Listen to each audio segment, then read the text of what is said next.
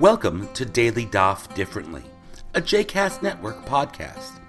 This daily podcast invites you to join us to study the daily Talmud page with a variety of liberal rabbis and teachers. For more information about Daily Daf Differently, please visit jcastnetwork.org/DDD. For more information about the other JCast Network podcasts and blogs, please visit jcastnetwork.org. Hello and welcome to Daily Daf Different. It's Jeremy Kolonovsky here, studying with you Tractate Shkalim, page 18. And today we're going to study a very important Talmudic principle, and also its the well-known cultural applications of the name of this principle. In our Mishnah on the page, it relates that there were 13 receptacles for cash contributions in the Beit HaMikdash for different sorts of gifts. Sometimes it would be your annual shekel that you had to pay for the temple. Sometimes it would be for a specific sacrifice. It seems that when somebody owed a particular sacrifice, such as in a case where they had to become purified after a given ritual condition, such as giving birth or some sort of genital emission, the Torah is very interested in those. They might not bring the animal itself. They might bring cash, place it in the receptacle, and the Kohanim would then go purchase the sacrifice and offer the sacrifice, and the person's ritual contribution was fulfilled through the money and not the sacrifice itself. So the Mishnah records the various kinds that there would be, including a receptacle or two receptacles for bird sacrifices. And you may remember that somebody who had given birth, as I mentioned, or a zav, a male, or a zava, a female, with certain kind of unusual emissions, would have to offer those birds. Well, Rabbi Yehuda is quoted here in our Gemara as saying that there was not a cash receptacle for kinei chova, obligatory bird sacrifices, only voluntary ones. The main position does not follow him, but in his view there was no receptacle for kinei chova. How come? Well, because he was concerned that if somebody, let's call her Sarah, came to Jerusalem to offer the bird sacrifice, she would put the money in the receptacle, but then what if she subsequently died in between the time that she put the money in and the time that the sacrifice was to be offered?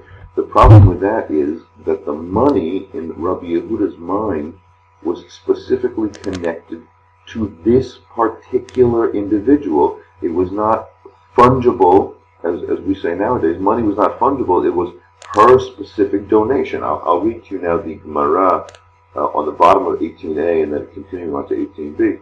Tanya, it's taught in the Braita, Amar Rabbi Yehuda. Rabbi Yehuda says, Lo haya shofar shel kinim b'Yerushalayim mipnei ha'ta'arovot. There was no tzedakah receptacle for the birds in Jerusalem, meaning in the temple, because of the possibility of mixing, as I described, shema tamut achat, because one person, he could be a male, but he uses the female gender in that sentence, shema tamut achat, maybe one woman will die, v'nimtzeu d'mei chatot meitot, and then the money for the chatat sacrifice would be for dead people, me'uravot bahem, that the money for the sacrifice of the dead would be mixed up with the overall funds. The Gemara challenges this and says, "V'hatanya, what are you talking about? Don't you know this other text? Ha'isha she'amra hare alai ken mevi'ad meken." The woman who says, "I am obliged to bring bird sacrifice," she brings the money for the sacrifice. The notnato v'shofar, and she places it in the cash in the receptacle. And that night, after the requisite amount of time has passed, ochelet bakodshim, she is now considered ritually pure, and she can eat the sanctified food. Ve'ena chosheshet shema nit'atzel bahem, and she need not worry that maybe the Kohanim didn't in fact perform my particular sacrifice. No, once you have done it, once you put the money in, you can rely that the sacrifice was done. The ein hakohen choshesh shema demei chatos metos me'oravot b'han. And the key phrase for our purpose, for the point that the Gemara is making now, is, and the Kohen need not worry that perhaps she died in the intervening period. In other words, once you put the money in, you can rely on the fact that the person is still alive. So what's Rabbi Yehuda's problem? Doesn't he know that text? Then Rabbi Yehuda's side comes along and says, well, no, we're talking about a case where we know that somebody has died. We know that there has been a death. And the Gemara now replies again with a strategy for what we should do in such a case when you know that one of the, let's say, 50 people, you don't know exactly which person, you don't know exactly which money, but you know that one of the 50 people who has put cash money in this particular receptacle has died. The Gemara proposes that what you should do is Nivror Daled Zuzeh. You should take the equivalent cash for one of the people, whoever it is, one of the people. V'nishde v'nahara v'idach lishteru. You can get rid of 4 zuzim, that is to say, one of the person's sacrifices, and then the remaining will be considered now kosher. So we'll symbolically remove one person. The one person died, we'll symbolically remove one person's contribution, and we'll consider the rest kosher. Why doesn't Rabbi Yehuda accept that? Rabbi Yehuda late brera. Rabbi Yehuda does not believe in the concept of brera. Now here's our well-known Talmudic concept. Brera does not mean alternative as in common Hebrew. It means a particular idea that an item of uncertain status at one moment can have its status retroactively fixed by subsequent action. Okay? So in this particular case,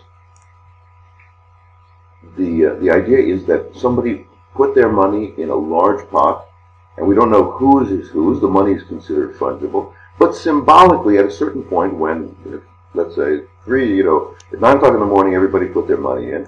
At 3 o'clock in the morning, we hear that one of the contributors has died. So at 3:30 in the afternoon, we throw 4 zuzim out of the pot and say that this belongs to the dead person. Well, it didn't belong to the dead person at 10 in the morning. But this action we took at 3 in the afternoon retroactively fixed its status. There are any number of applications to this principle of brera, but Rabbi Yehuda, we know this from elsewhere in the Talmud, the tractate Eruvin, for example, Rabbi Yehuda does not believe in this concept of symbolically, retroactively affecting the status of the item. In this, he is like Albert Einstein, who in a famous case about quantum physics was dubious at something which I understand to be true, that if you spin out 2 particles at the same time, neutral charged particles, even at very great distance, if you subsequently affect the charge of one, even at a very great distance, the other particle will also have its charge affected. Einstein called that spooky action at a distance. That's this exactly. It's a case of spooky action at a distance. The rabbis want, not Rabbi Yehuda, the rest of the rabbis want to be able to say that the status of the coins has been changed. Rabbi Yehuda doesn't believe that. Okay, end of halakhic issue. The phrase brera, ein brera, yesh brera, has its own interesting history. As I mentioned, it's a technical Talmudic phrase, but it also passed into normal Judaic parlance. And in the 30s, when partition of the land of Israel was proposed as a settlement between the Jews and the Palestinians, Ben Gurion famously said, "Ein brera, we have no choice, we'll accept it. We would prefer that there not be partition, but ein brera, we have no alternative." Not meaning the Talmudic sense, but he borrowed the Talmudic phrase. And subsequently, that's become a very well-known phrase in Israeli political life. There are all kinds of things that we don't want to do, but ein brera, there's no choice.